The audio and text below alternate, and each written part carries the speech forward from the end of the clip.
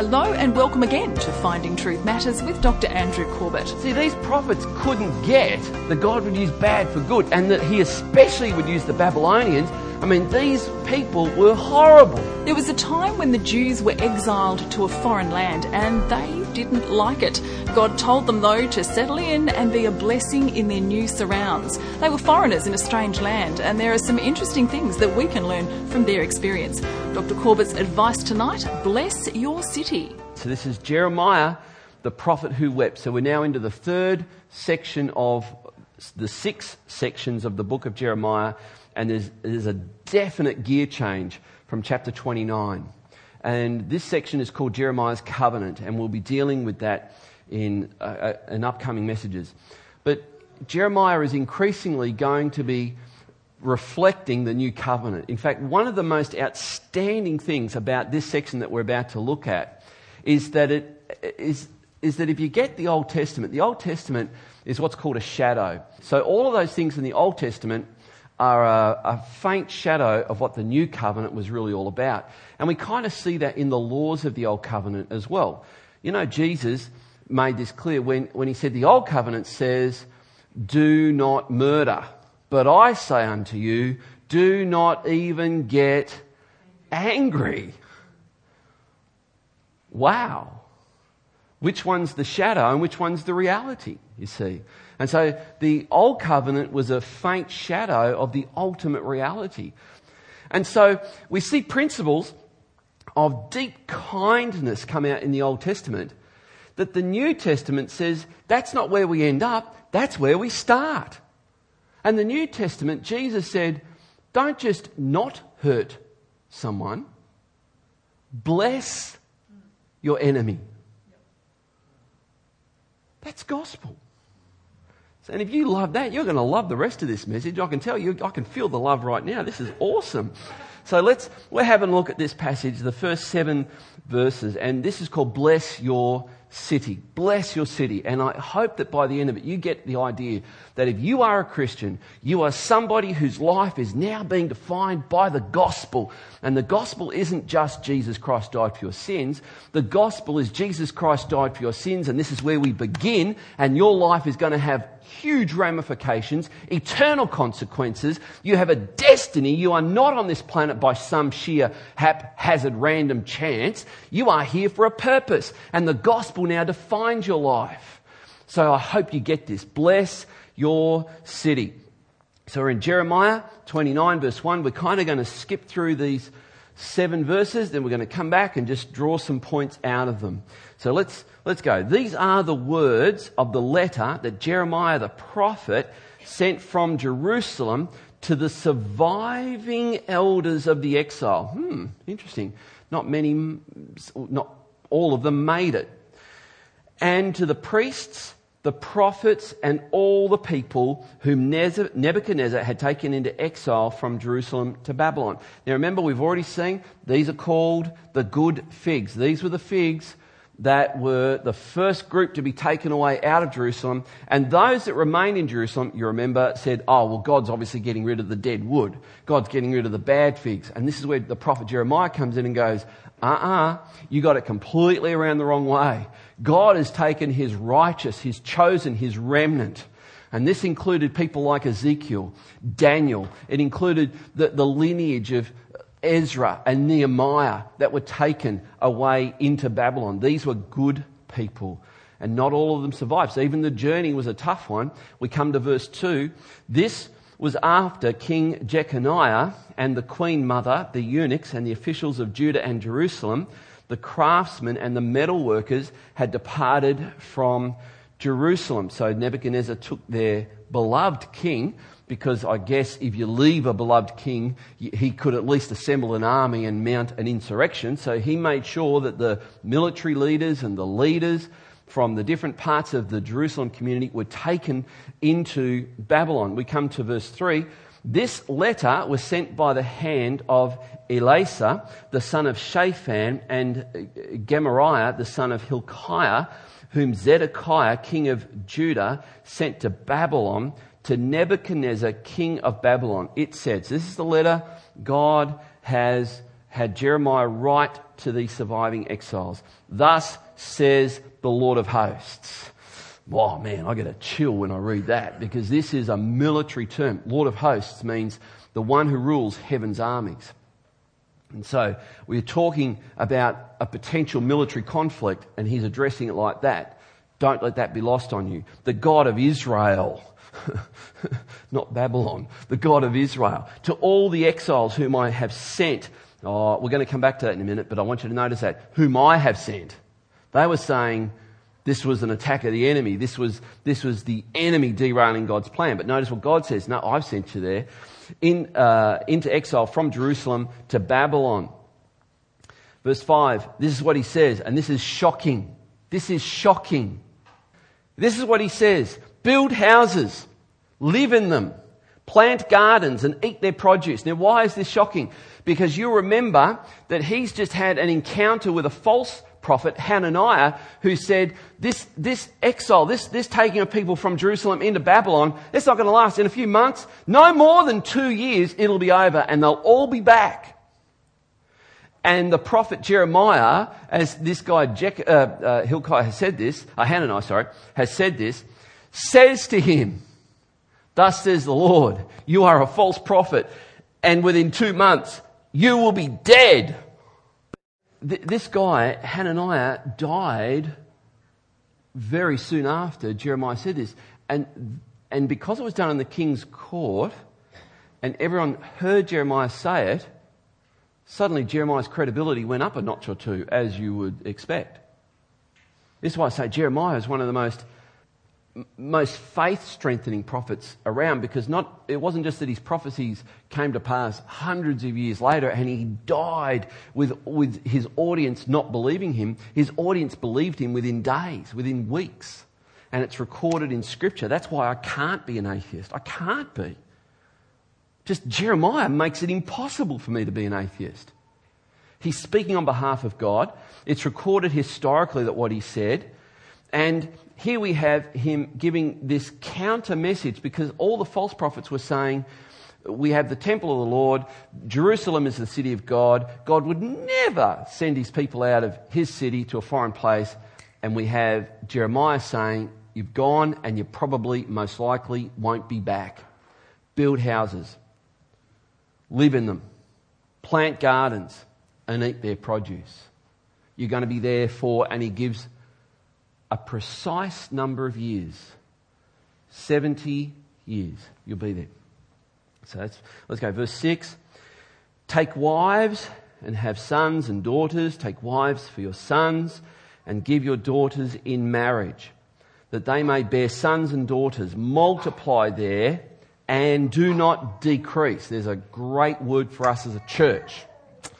We are to multiply to the glory of God. We are to be a blessing to our city, and we are to multiply. So we come to verse 7. Get this. But seek the welfare of the city. What's the city? The city is Babylon. What's modern Babylon today? Baghdad. Now, you want to upset some people if you're that kind of stirring nature, of which there are a few in this church, let me tell you. The next time somebody says, well, the Scripture says pray for the peace of Jerusalem, just throw in Jeremiah 29:7 and pray for the prosperity of Iraq. You're looking at me like, now where did you get that from? Well, we haven't finished verse 7, have we? So that's probably why you're wondering. But seek the welfare of this city, Baghdad, Iraq, where I have sent you into exile, and pray to the Lord on its behalf, and for in its welfare you will find your welfare. This is an amazing principle, because Jesus said, do good to those that despitefully treat you. Here's Jeremiah taking that New Testament concept and retro-rocketing it out of the galaxy. This is Babylon. This is their enemies.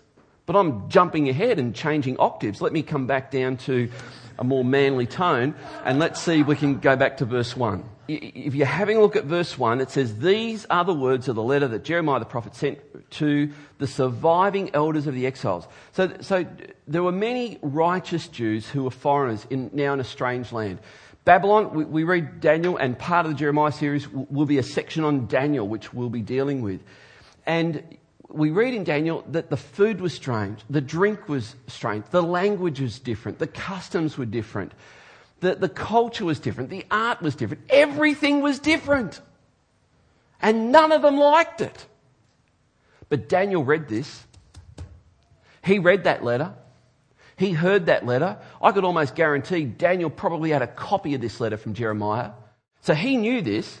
So think about Daniel, because I look at Daniel as one of the greatest men that have ever lived. Yes, there's Jesus. Put him in a category of his own. Next, I think there's Daniel. And this guy, Daniel, was in a foreign city, foreign language, foreign food, foreign customs, foreign religion. Everything was foreign. They didn't share his morality. And he gets this from Jeremiah. So what does Daniel do? He makes a commitment within himself that says, okay, I'm here to stay. I don't like it, but I'm going to plant myself here. I'm going to plant myself here. I'm going to work to the prosperity of Babylon. I'm going to seek the welfare of Babylon. I'm going to pray that God blesses Babylon. I'm going to share the love of God with all who I can in Babylon. And eventually that led to the emperor Nebuchadnezzar giving his life to God because of the witness of Daniel. Because Daniel took this seriously. So notice this. Some of these righteous Jews were foreigners in a strange land. Now get this, all Christians are foreigners in a strange land. You know, the earth is not our home. We don't belong here. We live among a people that speak a different language. We live among a people that have different values. We live among political leaders that say we are stupid because we believe in God, which is a stupid thing to say, ironically. We live in a society that doesn't share what we hold dear and precious, and they mock sacred things. This is hard. And I know that there are Christians down through the ages, and if we look at history of Christians, they said, oh, this is all just too hard. Let's build really high walls, brick it up, put some really big wooden gates there and call it a monastery, and we'll be okay. Or, as some of them did, and I could have shown you pictures of this, they built great big poles, put a little deck on the top of the pole, and spent the rest of their life there. They were called pole sitters. It is true. Thank you. Amen. These are people who said, we want nothing to do with the world. We don't want to dress like the world. We don't want to eat the world's food. We don't want to drink the world's drink. We don't want to participate in the world's entertainment or culture. We're going to sit on top of a pole for 60 years. Some of them went and lived in caves because the world was so evil and hard. And Jeremiah is giving the most New Testament message you'll probably get anywhere in the Bible. You don't belong to this world, but seek its welfare. Bless it. Pray for it to prosper, some of the translations have. All of us Christians are strangers in a foreign land. This is how Hebrews 11 describes these Old Testament saints. It says, these all died in faith, not having received the things promised, but having seen them and greeted them from afar. So they're looking for the promise that Jeremiah was talking about, the promise of the covenant, which is in Christ, and having acknowledged that they were strangers and exiles, not in Babylon, but on the earth itself. Guys, this is not our home. We're just passing through. I mean, enjoy the journey. But this ain't it. We have an eternal home not made with hands awaiting us. Jesus said this. He said, you're in the world, but you're not of the world. John 17, verse 15 and 16, this is what Jesus prayed. I do not ask that you take them out of the world, but that you keep them from the evil one. Keep them from the evil one. Don't take them out of the world. Keep them in there, rubbing shoulders with people who use blankety-blank language. Who use exclamation marks and @ signs in the way they talk. And keep them there with those people. So Jesus came into the world and he was never a part of this world. And he says, if you're mine, you're not a part of this world either. So notice this. I stopped and paused on that expression, I have sent you. That's not how they felt. You can imagine doing the journey and there's people dying of heat exhaustion on the way. They think, oh man, we are under attack. Only to find out, no, I did that, says the Lord. I sent you. Isn't this one of the hardest lessons in life to learn? That the hardest lessons of life are often lessons that God is putting us through? Have you had any hardship through your life? And do you think God may have had a plan for that to shape who you've become? Ask a believer who's walked with the Lord for a while, who's over 60, and see what their answer is. Because I'm going to preempt it. I'm going to say, they're going to say, at the time, it wasn't easy, it wasn't nice, it wasn't pleasant, but I wouldn't change a thing now because it made me the person I am today, and I thank God. I have sent you. What looked bad was ordained by God for good. And here they are, these people sent to Babylon. Babylon! This is the problem that Habakkuk had. The book of Habakkuk is all about God speaking through Habakkuk about the same time as Jeremiah. And Habakkuk, he's in a different part of Israel and he's saying, thus says the Lord, you're going to be sent into, the Babylonians are going to come and Habakkuk realizes the Babylonians are going to come and teach us a lesson. Why, they're more pagan than anyone on the planet. You see, these prophets couldn't get that God would use evil for good, that God would use bad for good, and that he especially would use the Babylonians. I mean, these people were horrible. So when the prophet Jeremiah says, you are to be a blessing to Babylon, you can almost hear the outrage. We are to be a what? You want us to bless them after what they've done to us? Why should we be a blessing to our city? Why?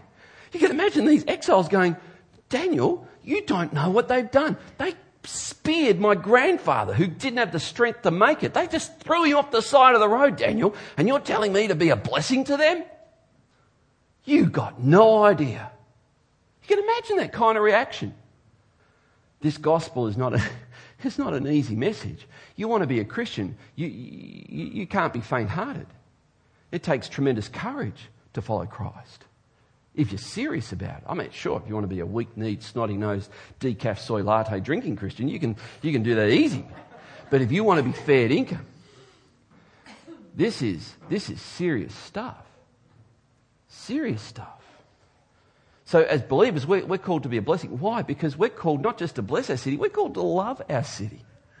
This state is a beautiful state. It's not hard to love our city. It's not hard to love our capital city, Hobart. It's not hard to love this. So in one sense, you're going to hear this and go, yeah, we can bless our city. We'd love to bless our city. Yeah, we can love our city. We'd love to love our city. Now, kind of put yourself in the position of these captives, these Jews in captivity in Babylon. This wouldn't have been any of that for them. This would have been really hard. So now maybe we can crank it up a level. So here's the question. Seek the welfare of this city, Jeremiah said. And the other translations have, seek the prosperity of this city. And so here's the question I have for us. Let's bring an application to this. What does our city need to prosper? What does our city need to prosper? Here's some ideas. I think our city needs jobs. Man, I walk around our city now and I see empty shops everywhere. This is like grieving. Now, I'm not saying shops are the hallmark of a city's prosperity or not, but every closed shop probably means there's somebody who hasn't got a job now. I think our city needs jobs. I think our city needs low crime rates. I think our city needs a clean environment. I think our city needs good education. We need our kids to be really highly educated. We need people who are in industry to do really, really well, to make stuff. And the way that's going to happen is to have a really good free market. We need well-maintained infrastructure. So we also need a very effective healthcare system. We need community harmony. We need people of different races to get along well. We need people of different social standing to get along well. We need social harmony, community harmony. We need everybody to have an adequate house. We want adequate housing for everybody. We want loving and peaceful homes, because I think a house is different to a home. This is how our city could prosper and be in good welfare. We need protection for the vulnerable. We need appropriate government regulation, not too much of it. Oh, I'm feeling the love. We need safe workplaces. We need an innovative arts and entertainment sector. All these things are an indication of how well a society is prospering. Now, here's a claim. I want you to think about every one of those things that I think, and maybe you could add to that list if you can. Let me know what you think we need as a society to prosper and for our city to be in really good welfare. But every one of these, I'm going to put it out there, they actually start, not with the economics, they actually start with good moral virtue and values. They actually start with how you regard life and how you regard the value of people. And there's no other way to get that kind of thing grounded than to be a God-fearing, Christ-saved, gospel-bearing believer. In other words, the only way our city can get to that is if we present the gospel to our city and our city accepts the gospel rather than rejects the gospel. Now you might think, that's an audacious claim. Oh, I guess it is, but I'm not the one making it. In fact, the one making it is Professor Niall Ferguson, Professor of History at Harvard University. And he's an atheist. And he says the only way a society can really prosper is when it embraces the Christian gospel. Professor of History, Harvard University, atheist, says that.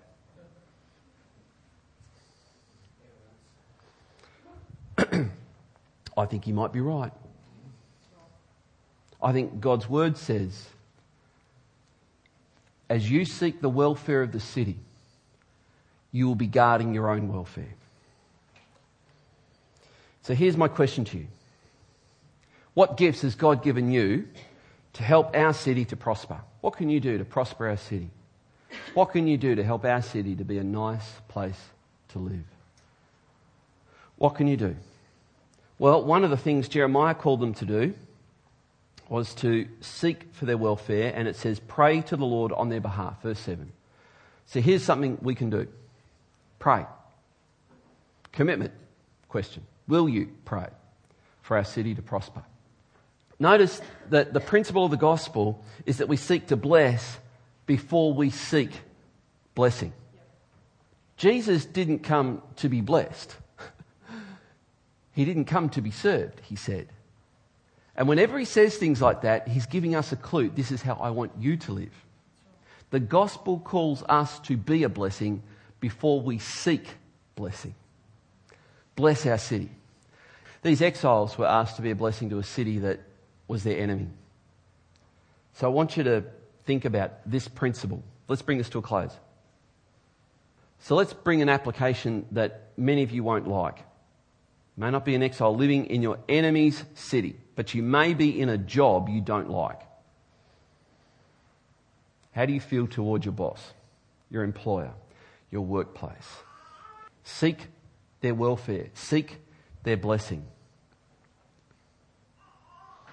Let that question dwell. And that expression that Jeremiah opens up with in his letter, I have sent you. As we bring this to a close, I want you to consider that your life has had ups and downs. Your life has had journey markers that have not been pleasant, have not been kind, have caught you off guard, things have happened to you. Some of you know that there have been times when you should have been dead, but literally by the grace of God, you've been preserved, and you're wondering why. And if you get this, that God has ordained your life for his glorious purpose, whatever you are doing in life, whether it be serving at a checkout, putting petrol in someone's car, whether it be mowing someone's lawn, whether it be painting someone's house, whether it be building a house, whether it be teaching children, whether it be looking after preschoolers, whether it be lecturing, whether it be selling, whatever it is, you are doing it to the glory of God. You're not doing it for yourself. Well, I'm doing it to build my career. Then you don't get the gospel, believer. You don't get it. When you get the gospel, you realise I'm selling to the glory of God. Do you know, we as a family sponsor children in third world. We can barely afford to sponsor our own children. But if I had... every time I go and sell some of my books, I say this goes to feed poor, starving Christian children. My own. But if I was more, I could sponsor more children. If you were more successful, you could be an even bigger blessing. Some of you are called to be a blessing. And you hear going, well, I would be if I was blessed more. Be a blessing with what you've got. Be a blessing. See that God has ordained your life for His glorious purpose. You might not think it's much, but in His hands it's wonderful and great. And here's a prayer of surrender. A prayer that says this, as we pray this, it's this: God, please forgive me of my sins. Come and live in me and help me to live for you. I thank you that you sent your Son Jesus to die on the cross in my place. I want Him to be Lord and Saviour of my life. Teach me what I need to know and help me to share with others what I now know. Father, we want to be a blessing. We want to be a blessing to our city. We want from this church for you to raise up employers, inventors, entrepreneurs, artists, politicians, civic leaders, people who can be great sportsmen, people who can bless our city, people who can be a blessing to our city, lift the hearts, lift the minds, lift the soul, lift the spirit, people who can lead an integrity revolution, people who can weed out corruption in our society in all its sectors, and be a people who embody the gospel of Jesus Christ. And everyone said, Amen. Are you a foreigner in a strange land? Perhaps in a job you don't want to be in? You could act on the gospel principle of seeking to bless before you seek blessing. It's worth considering. Dr. Corbett continues next week in Jeremiah with Tell 'em They're Dreaming. Podcasts and Finding Truth Matters resources, including tonight's program Bless Your City, are available via the website findingtruthmatters.org or by contacting us at Legana Media, PO Box 1143, Legana, Tasmania 7277. For regular updates and special offers, visit our Facebook page, facebook.com/findingtruthmatters. Dr. Corbett is pastor of Legana Christian Church and president of ICI Theological College Australia. We look forward to joining you again at the same time next week for another Finding Truth Matters.